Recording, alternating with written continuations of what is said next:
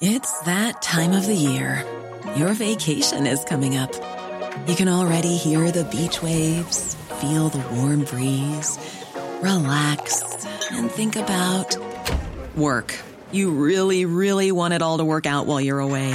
Monday.com gives you and the team that peace of mind. When all work is on one platform and everyone's in sync, things just flow. Wherever you are, tap the banner to go to Monday.com. Hiring for your small business? If you're not looking for professionals on LinkedIn, you're looking in the wrong place. That's like looking for your car keys in a fish tank.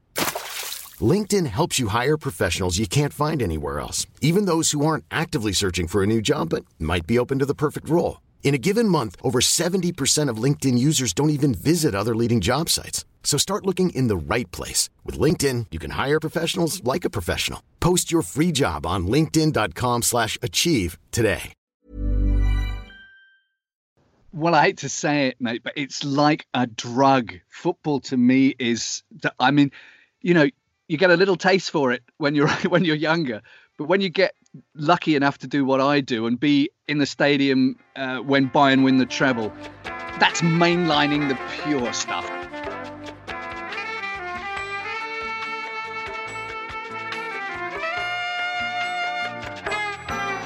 Welcome in to episode 8 of The Heart of the Game, the show where we get to know the voices of football.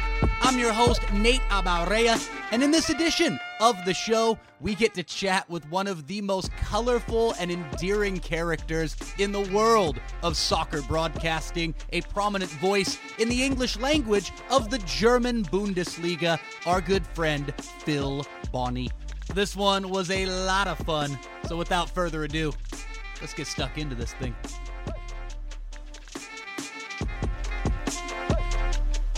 So I've got to know how a humble lad from the south coast of England, a man from Southampton, became a prominent voice of the German Bundesliga. Where was the link between the south coast of England and the nation of Germany, and specifically German football, Phil? Well, now you've opened a can of worms, haven't you? It's quite simple, and I suppose it's pretty much the same as most people who are into football. I've always been into football, grew up with it. I had the classic education in football. My grandfather taking me to see Southampton FC play for the very first time as a young man. And you only go and see them get thrashed once, and you're instantly hooked and can't wait to see them get thrashed every other weekend.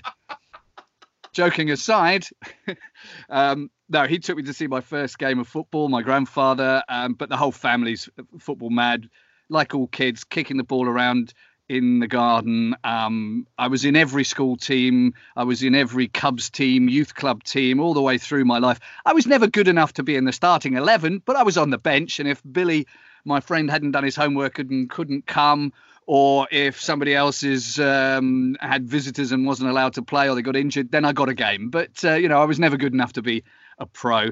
I've got a weird and varied background. I wanted originally to be an actor, seriously, at the age of 12. The football was never going to be an option because I wasn't good enough. Didn't have the killer instinct. So I pursued a theatrical career and was lucky enough at the age of 19 to move from Southampton to London to attend one of the best drama schools in the UK, which I'd got an audition for and managed to pass. So I then studied there for 3 years and left the London Academy of Music and Dramatic Art in 1987 and promptly was unemployed, like most actors once they graduate from drama school.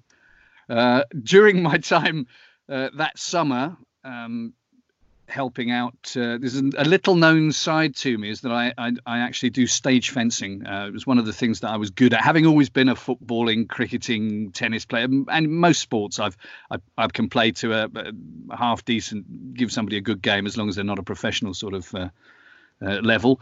And I was helping my combat master, the fight choreographer that taught me, John Waller, who was also incidentally the fight choreographer on Monty Python and the Holy Grail. He's no longer with us, sadly, but a great man, a legend in the fight choreography world, where I bumped into my future wife in this time, 1987, in the summer. We stayed together, and both of us were in theatre. She also attended LAMDA for a while. The long and the short of it is, as most actors or people with any acting enthusiasms out there will know, most of the time you spend your time working behind a bar, doing market research, that sort of thing, because the jobs are few and far between. But she grew up over here in Germany, in Cologne, despite having British parents who moved out of the UK to Africa in the 50s. They had to leave suddenly due to upsetting the local dictator at one point, and they arrived back in Cologne, Germany. She was from there, grew up there. She came over. We lived together for 10 years, and then when she was offered a job over here, she took it, and my career was not particularly advancing at any great pace in any way, shape or form. I decided that, having visited her parents over those 10 years, 2 or 3 times a year, as most people do, you go home for Christmas, Easter or Thanksgiving, I suppose in the States you would do the same. So I turned up here and was starting sort of from afresh. I came over to be what is known as a houseman over here, basically a house husband. She would go to work and I would do the cooking and washing and that sort of thing. It didn't last long. A couple of weeks after arrival, my brother-in-law, also involved in theatre, got involved in a production of Romeo and Juliet. They wanted to do it with sword fighting. And he said, "Oh, I know somebody that's just arrived from England who's quite handy at that." So he put me forward, and it's actually something I still do to this day. Is when I'm not commentating football, I choreograph fencing for film and theatre and television, and I also teach at a local drama school once a week on a Wednesday, unless there's Champions League on, of course, and then I might be somewhere else. But it's a lot. You won't believe this story. It sounds like I'm making it up, but to cut it long and short, after choreographing the Romeo and Juliet, the artistic director of the theatre said, "Oh, I've always wanted to do the Three Musketeers." And you have to remember, I didn't speak any German when I first arrived, outside of, how much is that? Can I have another beer? And where's the toilet? And he said, "Oh, I see from your CV that you are actually a trained actor. Would you like to be in this production that we're about to do of the Three Musketeers?" He said, "You can choreograph it and be in it as well as the Duke of Buckingham, because he's English anyway, and it doesn't matter if you sound funny." So I got that gig, and then they moved on to Cyrano de Bergerac, and the guy that had played D'Artagnan was going to play Cyrano, and they said, "Oh, well, you can play the guy who he kills in the first 10 minutes. He doesn't have much to say, he just has to die." And so I choreographed the fights for that. Then they said, "Oh, we're going to do Rumpelstiltskin at Christmas as the kids show. There's no fighting in it, but we think you'd make quite a good Rumpelstiltskin." So I got that. And anyway, I'm trying to cut a long story short, but as you know, I quite like the sound of my own voice. You might have noticed over the years. But I worked with that theatre for quite a while. At the same time as this was going on, my wife started working. The job she came over to do was at the Deutsche Welle. And Deutsche Welle is like the German version of the BBC World Service. It's an international broadcaster, but it's owned by the German government. Originally a child of the Cold War that was set up to broadcast over the wall into the old former East of Germany, with obviously unbiased or slightly biased to the West, obviously propaganda, I suppose you would say. But it's been a for years and years and years a source of good, clear, fairly unbiased news for Africa and Asia and around the world. But they also produce television programs. And part of my training, obviously, as an actor is as a voiceover artist.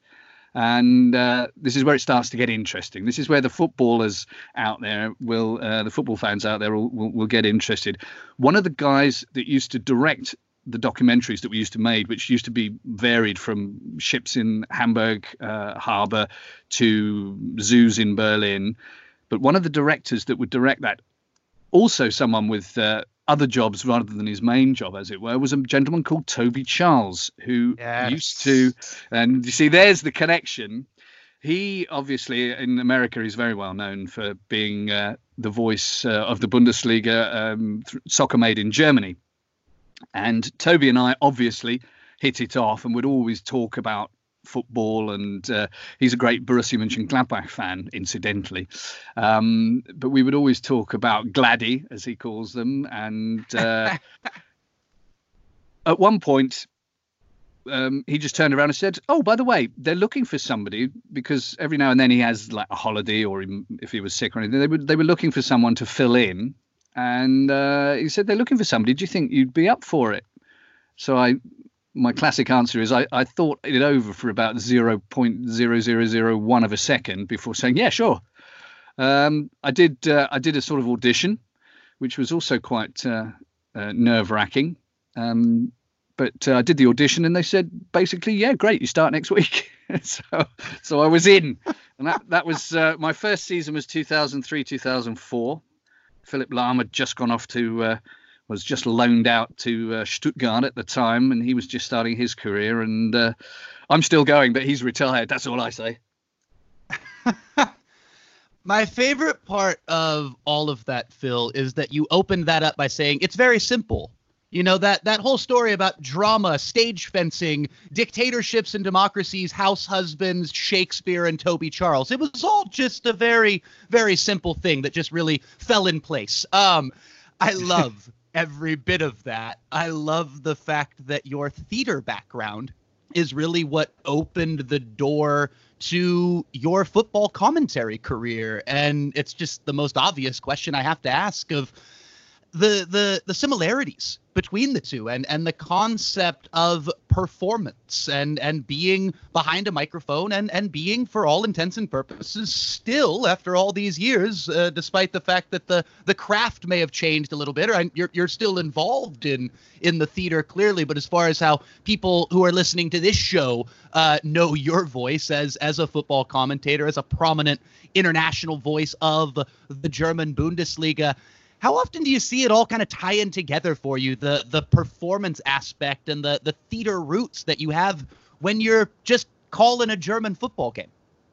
Well, it's a very good question. The thing is, the football it was my first love. The football is what I love. My first memory is kicking a ball against a wall in the back garden of my parents' home. So the football's been with me all the way through. And I must say, I played for the drama school football team as well, and sort of organised that. Wherever I've gone, I've always been involved in football. I mean, it's one of those things, I believe, you don't have to be Ronaldo, but you do have to know what Ronaldo's trying to do, and you do have to know how difficult it is. There's one of the worst things is when you hear a commentator, and I do hear them, and I'm sure everybody feels the same thing. The ball comes across, Lewandowski tries to get his head on it, it glances and goes over by a couple of feet. And the commentator says, "Oh, well, that was a golden opportunity for Lewandowski." And as someone that plays, you know that, my God, how on earth did he get anything on that ball at all to even steer it anywhere remotely close to the goal? It was almost impossible to get into that position. What a brilliant player. And there is that difference between the two. But back to your original question, the love of the football, the love of the game, it's also a job. It is a job, and you have to. My wife, I'm sure, thinks that it's just like, here we are, you and I, we're having a drink, you a cup of tea, and I'm possibly something stronger later on. But the thing is, it is a job. It takes a lot of research. You have to be permanently trawling through the internet, finding out little gems of information about people, making sure that you know who did what and who said what, which I'm not always brilliant at. I'll be honest. But at the same time, nobody wants to hear, I don't think, "Oh, well, that was a nice goal. Well done." Somebody's got the ball. You have to build the tension. You have to inform, but you shouldn't really be the center of attention. You should enhance what's going on. And I try and do that. I try and go through the gears in my voice so that I don't do everything at this incredibly high. Oh, what a fantastic game this has been. I can't believe that we've seen so much. Because that kind of gets strenuous as well. So I like to try and use the different levels and, we really dug that ball out from somewhere. And if it goes on and it gets higher, and then you can explode. But hopefully it adds to the game and doesn't detract from it, if that makes any sense. It makes perfect sense. And going back to the performance aspect, I think that might actually raise some very unique difficulties for someone like yourself, being from a scripted theatrical background. I mean, I'm sure you did plenty of improv as well, but you're talking to me about Shakespeare. You're talking to me about full-on theatrical productions that were a huge part of your life at such a critical juncture in your artistic career. And when we're talking about a football match, we're talking about something that is live. That's the most compelling part of a football match. We don't know what's going to happen. The stark simplicity of what we love about football, going back to the Peter Drury interview on this very show of there's nothing like 1-1 or 0-0 in the 80th minute. We don't know. It could go any way. It's on a knife's edge as opposed to a scripted theatrical performance. So I'm curious how you have harnessed that and learned to really get lost in the unknown, the beautiful unknowns of football, and specifically who, I know you talked about Toby Charles and what an influence to have in someone who, you talk about public broadcasting. I mean, that was through KQED. San Francisco was the original public broadcaster that brought Soccer Made in Germany to U.S. television back in the 70s and 80s, and Toby Charles, so well known around the world. So many cultures have love for this man. So in addition to Toby, I'm very curious who some of the football commentary figures and voices, whether in Germany, back in England, or wherever, who the folks who really helped you learn how to be the best football commentator that you can be, because you clearly have the theatrical background, you got the performance background, but who really helped you become a proper voice of the beautiful game, Phil?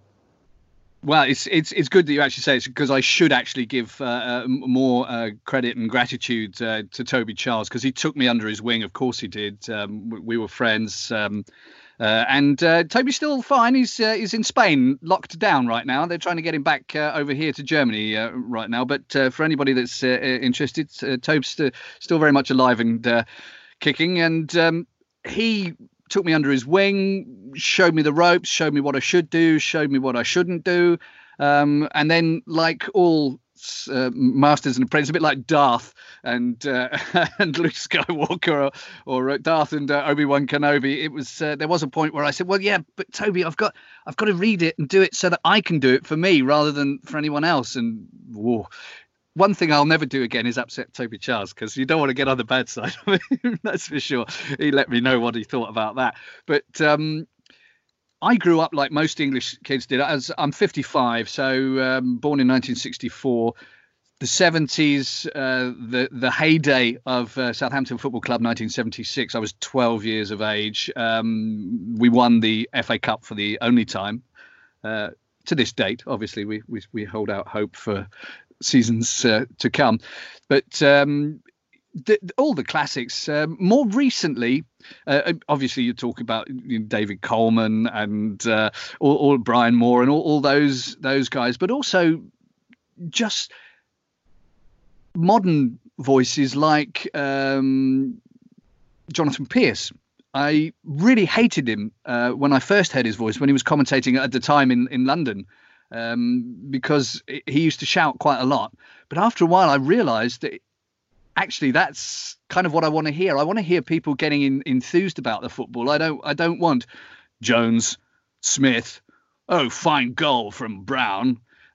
I want somebody to have the same excitement as I do, because when I'm watching football, that's what I'm thinking inside. I try to be non-partisan, and if the football's rubbish, I will say it's rubbish and hopefully why and what they could do to improve upon it. It's hard to say that I had just one influence. I hear things that I don't like, and I hear things that I do like, but I don't necessarily try and copy anybody. I'm always wanted to be myself, and even going back to when I was an actor, I didn't want to be the next Laurence Olivier. I wanted to be the first Phil Bonney, if you grasp my meaning. It's. But there are. I watch so much football. I'm sure everybody does. Anybody who's a football nut like most of us are. You watch so many commentators. It's almost hard to point out people like the people that do, like in England you have Match of the Day on a Saturday. Some of the guys that I work with work on that as well. People like Mark Scott. Yeah, I love listening to my colleagues as well. We've got a great bunch of people that do the Bundesliga. It's a real, I won't say family, but it's a real team spirit more than anything else. Nobody's trying to climb over someone else to get the better games. Everybody gets their game, and we're enthusiastic, and we talk about it, and we swap ideas and info. There's a maybe family feel is it's more like a team that you're very much in the middle of. Everybody gets on incredibly well. That's one of the great things about this particular job is everybody we work with, including all the backroom staff. They are all top-notch people who know their job, know what is expected of them, what's expected of us, how we can help them, how they can help us. So I'm missing it quite a lot, as you can probably gather by the roomy look that I have in my eyes right now, and a little tear. But yeah, that happens over summer when there's a summer break. So just a particular instance that we're having right now, hopefully, is just a hiccup, and we'll continue. But you were talking as well about the improvisational side of things. Now, here's a little secret. I don't know what my colleagues feel about this, but I would much rather commentate a live football game where you don't know what's happened than what we have to do directly after the game. I'm not sure how many of your listeners will be aware of the kind of production line that takes place in our particular area. We not only commentate the live game, we then have to put a 2-minute highlight together that has been cut down for us by our assistant producers. That is not scripted by them or anyone else. It's scripted by us, and that has to be out and around the world. It has to be arriving on people's mobile phones or cellular phones an hour after the last whistle has gone.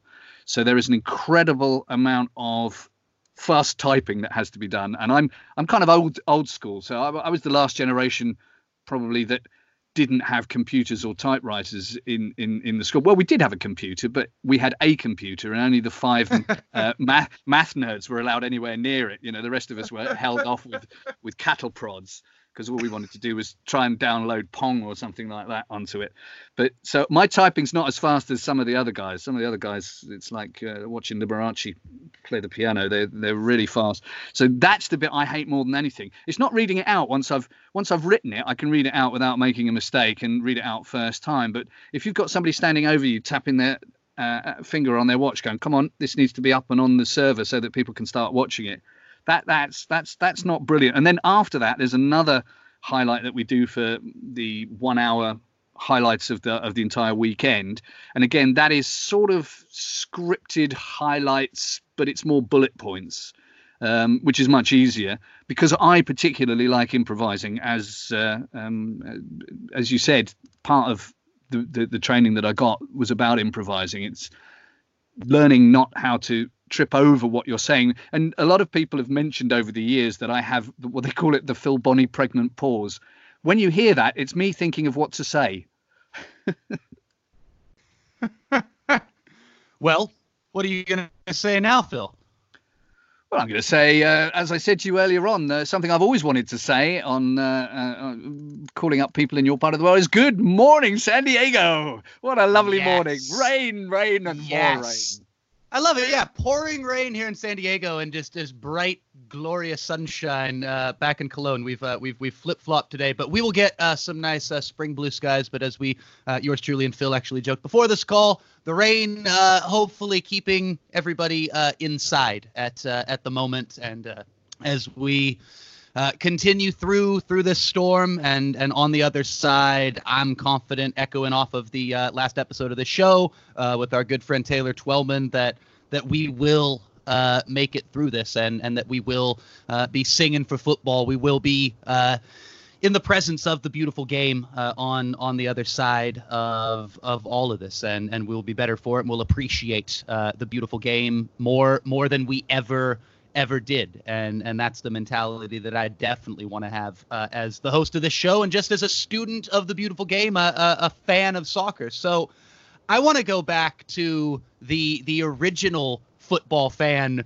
Phil Bonney, because there's a two-parter here. I want to go back first to Southampton. I want to go back to the Dell. I want to go back to the humble roots. You talked about the going and just seeing the first time that you saw Southampton get smashed and you said, you know what? They're my club. I'm hooked forever. One of the most unique football grounds that I've ever seen, and I was so lucky where the way I cut my teeth as a young kid in the States and the little bit of access that I had, it was right in the mid to late 90s. And so Matt Letizia is one of my first, Le God is one of my first footballing heroes. And I was watching this guy who looked like he might as well be working at the Chippy. Like I might see him at the tire shop down the street in my hometown of Watsonville, this working class regular lad who would just make other world-class footballers look like fools.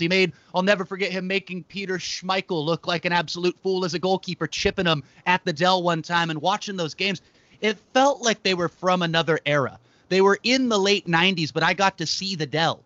I got to see something that went back 100 more years. And you said you got to experience it back there in the 70s. When you think Southampton, when you think the Dell, when you think your original football memories, what are the first few things that come to mind, Phil? Oh, I've got goosebumps when you just it's just I'm sorry, but I'm like most football fans. I've got so many bazillion memories of the memories of being a child, of being too young to go to the football, and my entire family turning up. They would come. My father and his father before him were both shoe repairers, and they had a shop where my father worked with my grandfather, but my uncle and his two sons, who were much older than me by about 8-9 years, they would come on a Saturday. It would be a special thing. They'd drive up from where they were living every other Saturday, and they would all go, and they'd take a box for the youngsters to stand on, and they'd all go with my granddad and both granddads and my dad and my uncle and my two, and I was not allowed to go. It was because I was too small. And this is how, I must have been about 3 or 4 at the time. And this had a profound effect upon me. I was so very jealous of them. So that when the time came and I was actually allowed to go with my grandfather, it was, I'm going to darn well enjoy this as much as I can. And I soaked up every single second of it, the trip there, because we walked, and as you walk, more and more people come along, and you're all wearing the same colors. And of course, in those days, in the 70s, it was people with rosettes and with rattles and hats and scarves, so it had this wonderful flavor, and everybody talking with each other. And are we going to win today? Well, I don't know, it's Manchester, it could be a difficult one. And that was kind of like my birth as a football fan. But then came the teenage years, when all of a sudden you get to about 15 and you're in with a group of friends, and the lads go, it's Ipswich, midweek game. Shall we go down and go in the chocolate boxes? The chocolate boxes were kind of reserved at the ground for the youth. And in those days, of course, it was just the youth. I'm very happy to say it's no longer that way. Of course, it's mixed both men and women and girls and boys. But in those days, it was just the youth. And at 15, 16, I saw some brilliant Kevin Keegan and Alan Ball and Armstrong and Watson, hundreds and hundreds of names. Southampton was a team that had a reputation of taking players in the autumn of their careers. Charlie George came to us and I saw him play. Alan Ball was another one, as I mentioned, who came, and Keegan, of course, and Steve Moran and Andy Townsend. There were just loads and loads and loads of names. But then going along to see them, and if you look on the internet, you can Google it, Southampton FC chocolate boxes, and you'll see old black and white. They were prefabricated concrete monstrosities behind the goal that looked like boxes, and they packed the people in those days. And the Dell wasn't the massive sort of, I think at its biggest, even with all standing, I think they only got about 26,000 in there.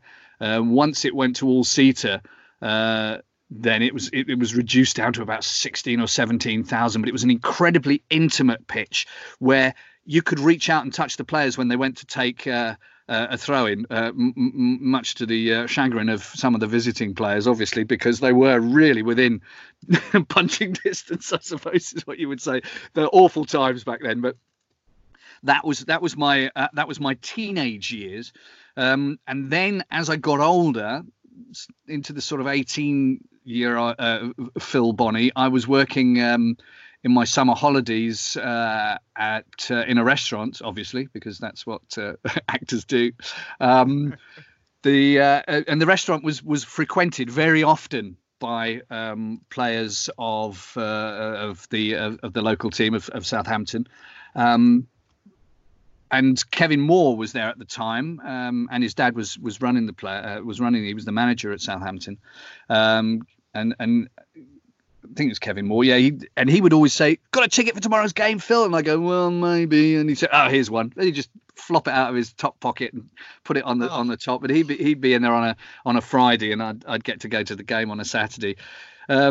Just some marvelous memories there. And then as I got older, and as of course got the job in Germany, and I'd moved away to London, so I have to now tell you the story of stories that nobody believes me because I've got no photographic evidence. But when I went to drama school at the age of 19, my parents took me up to London to try and find somewhere to live. And we looked at a few places because we had obviously a limited budget.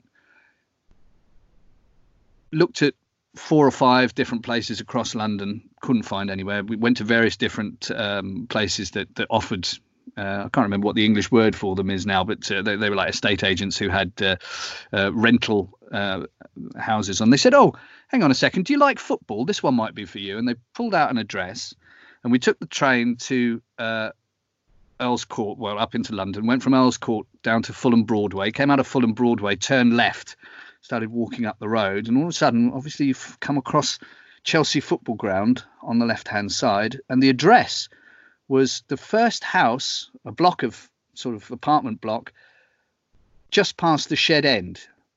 Walsingham Mansions was the name of this place, and I looked at the number, and looked at the bell, rang the bell, and we went up to about the 4th or 5th floor, rang the doorbell, opened the doorbell, and it was a student place. There were like 4 or 5 rooms there that students were renting, and a guy called Eki came to the door and said, "Oh yes, you hear about the room? Oh yeah, that's you can have Bill's room. None of us like football." And I thought, what do you mean by that? I went into the room, and it seriously was a room. It was about 10 feet square. It wasn't much more than that, with 2 side windows with a perfect view of the entire Chelsea Football Ground pitch. So I lived there for a year, but I have absolutely no proof other than obviously people who I know who visited me in that time. But I watched Chelsea every other week, and while I was there, Southampton beat them twice, once in the cup and once in the league. It was brilliant, and you were safely tucked away in your room, not inside the Shed End as a diehard Southampton supporter. You were safely above the Shed End in your room. Absolutely, about 5 floors up. But there is terrible danger, because of course every level of stairwell there's a window that opened out, and the Chelsea fans all knew that. And it was a bit like living at number 10 Downing Street. We always had, on match days, we always had a policeman on the door. We'd have to show our key to get in, otherwise he wouldn't let us into our own home, because the fans would go up and open the windows and watch for free, obviously. But if there was any trouble down at Fulham Broadway station, the police would be very often called away to deal with it. And if anybody left the door even slightly ajar, of course, the entire building would fill up with Chelsea fans. I had a Sunderland fan with me one occasion in the cup when Sunderland scored first, and he made quite a lot of noise because we had the windows open. And what he didn't realise was that we'd had scaffolding on the outside of the building because it was being painted, and the fans had got on there, and all of a sudden we had lots of faces at our window, sort of, "Who's that doing all the shouting? Bring him out here. I want to stick my fist in his face." That was a proper Shed End homage. I'm glad we could tie some theater into this. From the chocolate boxes to the shed end. I mean, you talk about the humble roots of your English football upbringing. I also love there, Phil. This might be the most quintessentially English thing you've said in quite some time. It's certainly one of the most quintessentially English things I've heard on this show. We're talking about all these beautiful football memories, and your first one that came to mind was the disappointment of you not being allowed to go. I feel like there is some very, very beautiful symbolism within that, and the football fan. It's actually very deep trauma, Nate, is what it is. Very deep trauma that goes back a very long way. It's why I can't get enough of football today, because I was denied so much of it when I was like 4 or 5. Well, that transitions perfectly into what I wanted to ask you about. I said there was a bit of a two-part plan there with going back into the nostalgia files and very much feeding into my own historian anthropological enthusiasm and football romanticism, because I want to tie it back to the present moment, or at least the present era. I've watched you on multiple occasions, or heard your voice accompany massive moments in German football, in German club football. And we're talking about the modern Bayern Munich era, just as one example, but everything that Borussia Dortmund have accomplished over the last decade. So many other great examples as German football has very much risen back up to a new era of prominence. My God, the German national team and the 2014 World Cup and everything that has happened. Some ups, some downs, certainly, but a lot of ups and a lot of prestige around German football. And there was one video in particular that in reviewing some stuff before this show, I found the gaffer Chris Harris actually sent this link to me, and it was you narrating, just talking over the opening ceremonies of a Bundesliga season. I think it was from a couple of seasons ago, and it was a match at Bayern, and it was the opening ceremonies of the Bundesliga. And it was just this sheer pageantry of the most prestigious, the fireworks, the choreographed smoke, the 18 colored balls representing every club, the light shows at the Allianz Arena, the fans with the tifo. This was as prestigious as club football could ever feel. Is there ever a time in those moments, whether it was that moment right there or others that I'm sure are just kind of reeling off in your brain, of the most prestigious of feels in your German football life, or even just really in your football life? Are any of those moments where you ever just think back to a pissing rainy Wednesday night at the Dell, or a hovering above the shed end and having to keep the hoolies out of your apartment building, and all the humble, gritty roots that we talk about? How often does a nice proper juxtaposition of gratitude hit the mind of Phil Bonney when you're in those rather prestigious scenarios these days in Germany? It's like a drug. Football to me is, I mean, you get a little taste for it when you're younger, but when you get lucky enough to do what I do and be in the stadium when Bayern win the treble, that's mainlining the pure stuff. It just flows through you, because you maybe it's arrogant, but you just feel, well, this is what football's all about. It's the occasion. Many years ago, I'm a Southampton fan till I die. That's red and white for life. That's no joke. But at the core of everything is I love football. Now, in Germany, I don't particularly. One of my things, I try to be as neutral as possible. As I said, if the football's rubbish, then I call it as rubbish. But when you see these moments when Lewandowski scores 5 goals in 9 minutes, and that for me, obviously for a lot of people, it's one of my most iconic moments in football for me. I was standing up, screaming my head off, because it was just, this is what football's all about. And it doesn't matter that it was Bayern or that it was Lewandowski. It's just that a man had done that, having played football all my life, poorly, not as well as him. But to see somebody do that is just, it makes every fibre of your being stand up. Those moments when the gold glitter shoots into the sky when a team's won the DFB Pokal. The adoring moments as a player runs to the fans after a fantastic team goal with 4 or 5 exquisite passes that's finished off into the top corner and leaves the goalkeeper sprawling. These are the moments that we live for, and I try to enjoy them as much as I can when I'm there. But, you know, like you say, I've seen our team get kicked 5-0 on a rainy Wednesday evening when it's so cold, and I've still not left in the hope that my team will get 1 goal back. Another one of those core memories for me is my granddad when Southampton were getting beaten by somebody, I don't know, it was probably Tottenham Hotspur or something. Just everybody was going, and I said, "Oh, come on, let's go, Grandad, because it's just awful watching them getting a spanking." And he went, "No, you wait. He said, if we score now, you watch all those people run up the steps, that all the ones that have gone to be at the top, at first in the queue to get their cars out of the car park or whatever, all those people that have gone." He said, it's like going to the theatre to see an Agatha Christie play, and just at the moment when they say, "and the winner is," or "the murderer is," and then going. You see, you never know. So, you know, and of course, as luck would have it, or, well, my granddad had a brilliant eye for football as well, I'm pretty sure.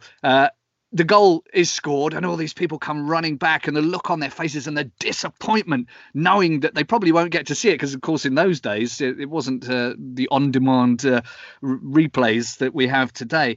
And that, for me, was an iconic moment as well. You can't leave before the game's over, because, you know, like you said earlier on, you never know what's going to happen. There's no such thing as, oh, it's going to be 0-0 all the way through to the end. That isn't something that we know for sure. It's likely, it's possible, but when you get that last minute touch of brilliance, that Marcel Risser free kick that just rockets past the Gladbach wall and goes into the corner and becomes goal of the season, and you just happen to be lucky enough to be calling that game on that day, those are the moments that, just as a football commentator, you just think, oh my goodness, I could do this every single day for my entire life and I would not get bored ever.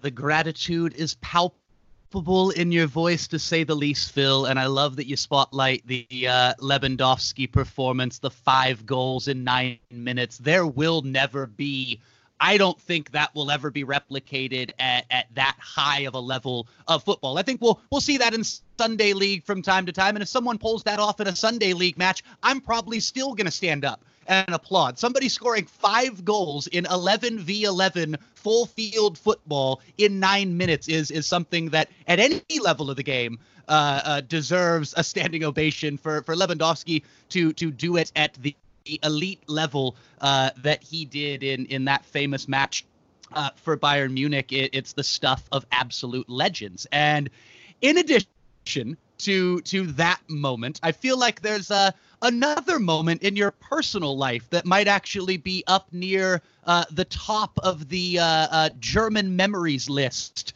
for Phil Bonney. I'm going out on a limb here, but I've learned some things about you and your connection, obviously, with your wife and to the city of Cologne, but now to Germany as a whole. I'd be willing to bet that alongside that Lewandowski 5-goal and 9-minute performance, there's another moment where you, for all intents and purposes, became an honorary German that might be just as special for you. Would you care to tell the listeners about what I'm referring to? Well, absolutely. And it's not an honorary German. It is an honor to be a German for 2 years nearly. Yes, 2 years. I have been a German citizen. I was able to... under the laws of Germany, I was able to take out dual nationality, which means I keep my British passport and I also am able to carry a German passport as well. So now the biggest problem comes footballing-wise when England play Germany. If they have to meet each other in the run-in, then please in the finals of something. And after that, we can talk about it. But yeah, it's certainly something that I'm very proud to have done. I've lived in Germany for 25 years. It's difficult. There's a lot of us around who over the last couple of years have found it profoundly difficult with the Brexit situation. When I always try and explain it like this: in the 1970s, the British government gave me, a young British lad, the opportunity to move to Europe, where I could work unhindered, I could have free movement, I could build a career, build a life, get married, have a child, and that was great. And I've done so, and I did that for 25 years. 2 or 3 years ago, they said, we're going to have a vote to see whether or not you can continue doing that. But because you've lived there so long, we're not actually going to allow you to decide whether or not you can continue living there. Now, that as maybe you can say, yes, I've lived here for 25 years, so I've been paying tax in Germany and earning my money from working for the Bundesliga, albeit in English. But as everybody has a right to, I have an opinion on that, and I think it's a very narrow-minded view of the world, and would very much like to continue living here. And if I wanted to retire, which is never going to happen, they will carry me out horizontal from the commentator's booth. I would rather not retire. But if I ever wanted to move to France or Spain or Portugal or even Holland or Belgium or any of the other countries in Europe, I am able to do that now without having to worry about pension and insurance and medical coverage and the like. But I've lived in Germany, as I said, for 25 years. You can never stop being British. If you're born in Southampton, you don't suddenly switch and turn everything off. But what you can do is realize that there are a lot more. The horizons are a lot higher. I always remember one of my favorite scenes in The Blues Brothers is when they turn up at the country and western saloon bar place, and the lady says, "Oh yes, we have both kinds of music here, country and western." Obviously she didn't come from South Wales, but the point about it was I learned with music as a kid, you don't just like rock music or you don't just like rap music. You like music that you like. And I'm a bit like that with my football too. I live in Cologne and I kind of sort of follow them. It has to be said. I don't often admit to that very loud, but they play in red and white. They used to be better. They get beaten all the time. It's just like being at home in Southampton, really. But when they play Gladbach, it's not. If Gladbach play well and score great goals, I'm going to shout just as loudly because I'll have enjoyed it just as much as if it was Köln doing it the other way around. So don't get me wrong in those terms, because this is the whole thing about Europe as well. It's like, I am British, but I love living in Germany. I love being 4 hours away from Paris in a fast car, 2.5 hours by train from Amsterdam. You can go on holiday to the south of France, drive down 10, 11, 12 hours with a break in between, share the driving with someone else, and you're there. To go to the UK, it only takes me from Cologne when we drive back, if we hit the Channel Tunnel at the right time, it only takes 7 hours to get back to Southampton, 7.5, 8 hours with a break in the middle. The world is much smaller, and Brexit for me is kind of a step back into the past. People are entitled to their own opinion, but mine is I'd much rather be a European and stay here. The German people are not the same as the British people. They have many, many similarities. It's not for nothing that the Brits are Anglo-Saxons. It's one of my favourite lines as well. They share a lot of common beliefs and ways of doing things. Perhaps the Germans slightly more stiff in their the way they see themselves. The Brits maybe slightly more self-deprecacious. But all in all, it's I'm very happy to be able to have the best of both worlds. I'm greedy, really. Yeah.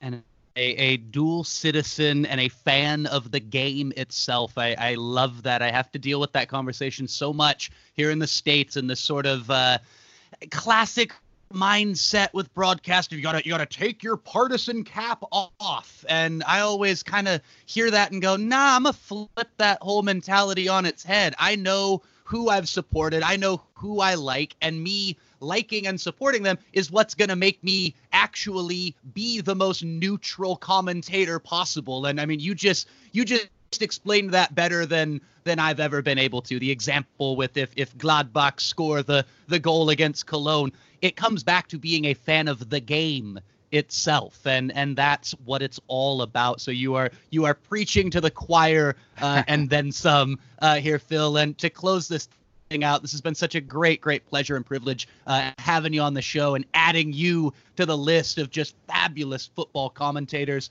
that we've had here on the Heart of the Game. A question that I've asked most everybody, and you can take as long or short as you want to answer this final question here. When it comes to the craft of football commentary, what do you, Phil Bonney, love the most? What is it? If you could pinpoint one or two things that keep you coming back for more. You said they'd have to drag you out horizontally and pry the mic from your hands before you'll ever stop calling games. Why is that? What do you love the most about football commentary? Wow. That's you could have given me a forewarning on that one, but what do I like most about it? I like most that I get the chance to hopefully add something to people's experience of the game without being too much of a clever dick about it.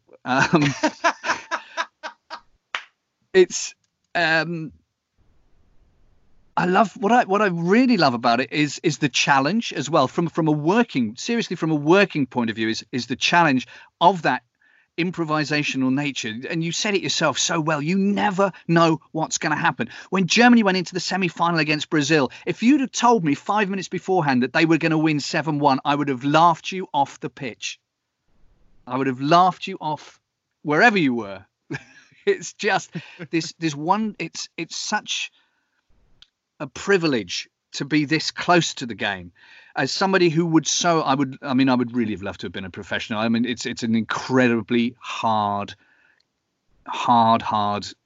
business. I don't blame any professional for getting as much money as they can out of the game, because you never know, that one slid tackle that takes your knee joint out and your history. But being so close to the game is such a privilege. What I love about commentating is, and this, I'll probably get some hate mail for this, but just me, Phil Bonney, who loves football, sitting next to someone like Stefan Freund that played in the 1996 Germany when they won the Euros, or sitting next to Steven Cherundolo, USA captain, and have them turn to me as just this kid from Southampton that's really annoyed that his grandparents didn't take him to see the football. But when they turn around and say, yeah, Phil, you're absolutely right, that's why that happened. Or, well, you know as well as I do, Phil, that to me, that gives me, I mean, that's a purely selfish sort of buzz that it gives me, because I never got to play professionally like they did. I never sacrificed the health of all my joints like they did. But to be treated as an equal by them is a real blast. But I love also, as a commentator, to heighten the drama, the suspense, the experience that other people are having, hopefully. And so far, people have been fairly positive over my work over the last 15, 16 years or so.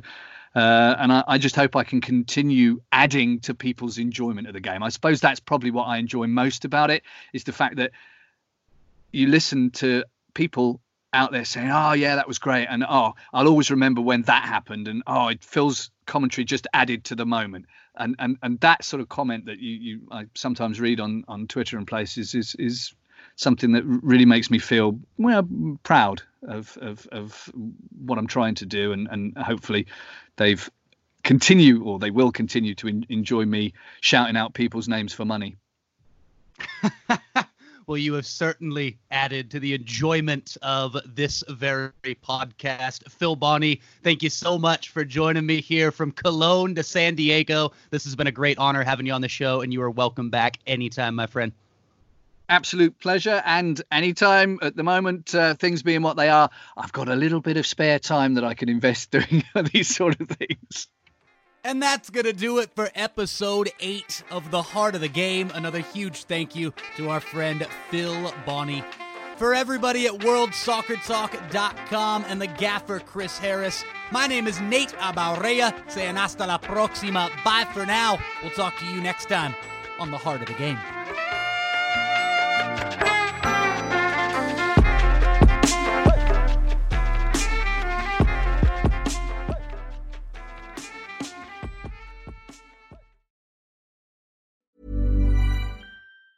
Ever catch yourself eating the same flavorless dinner 3 days in a row? Dreaming of something better? Well, HelloFresh is your guilt-free dream come true, baby. It's me, Keke Palmer. Let's wake up those taste buds with hot, juicy pecan-crusted chicken or garlic butter shrimp scampi. Hello Fresh. Stop dreaming of all the delicious possibilities and dig in at HelloFresh.com. Let's get this dinner party started.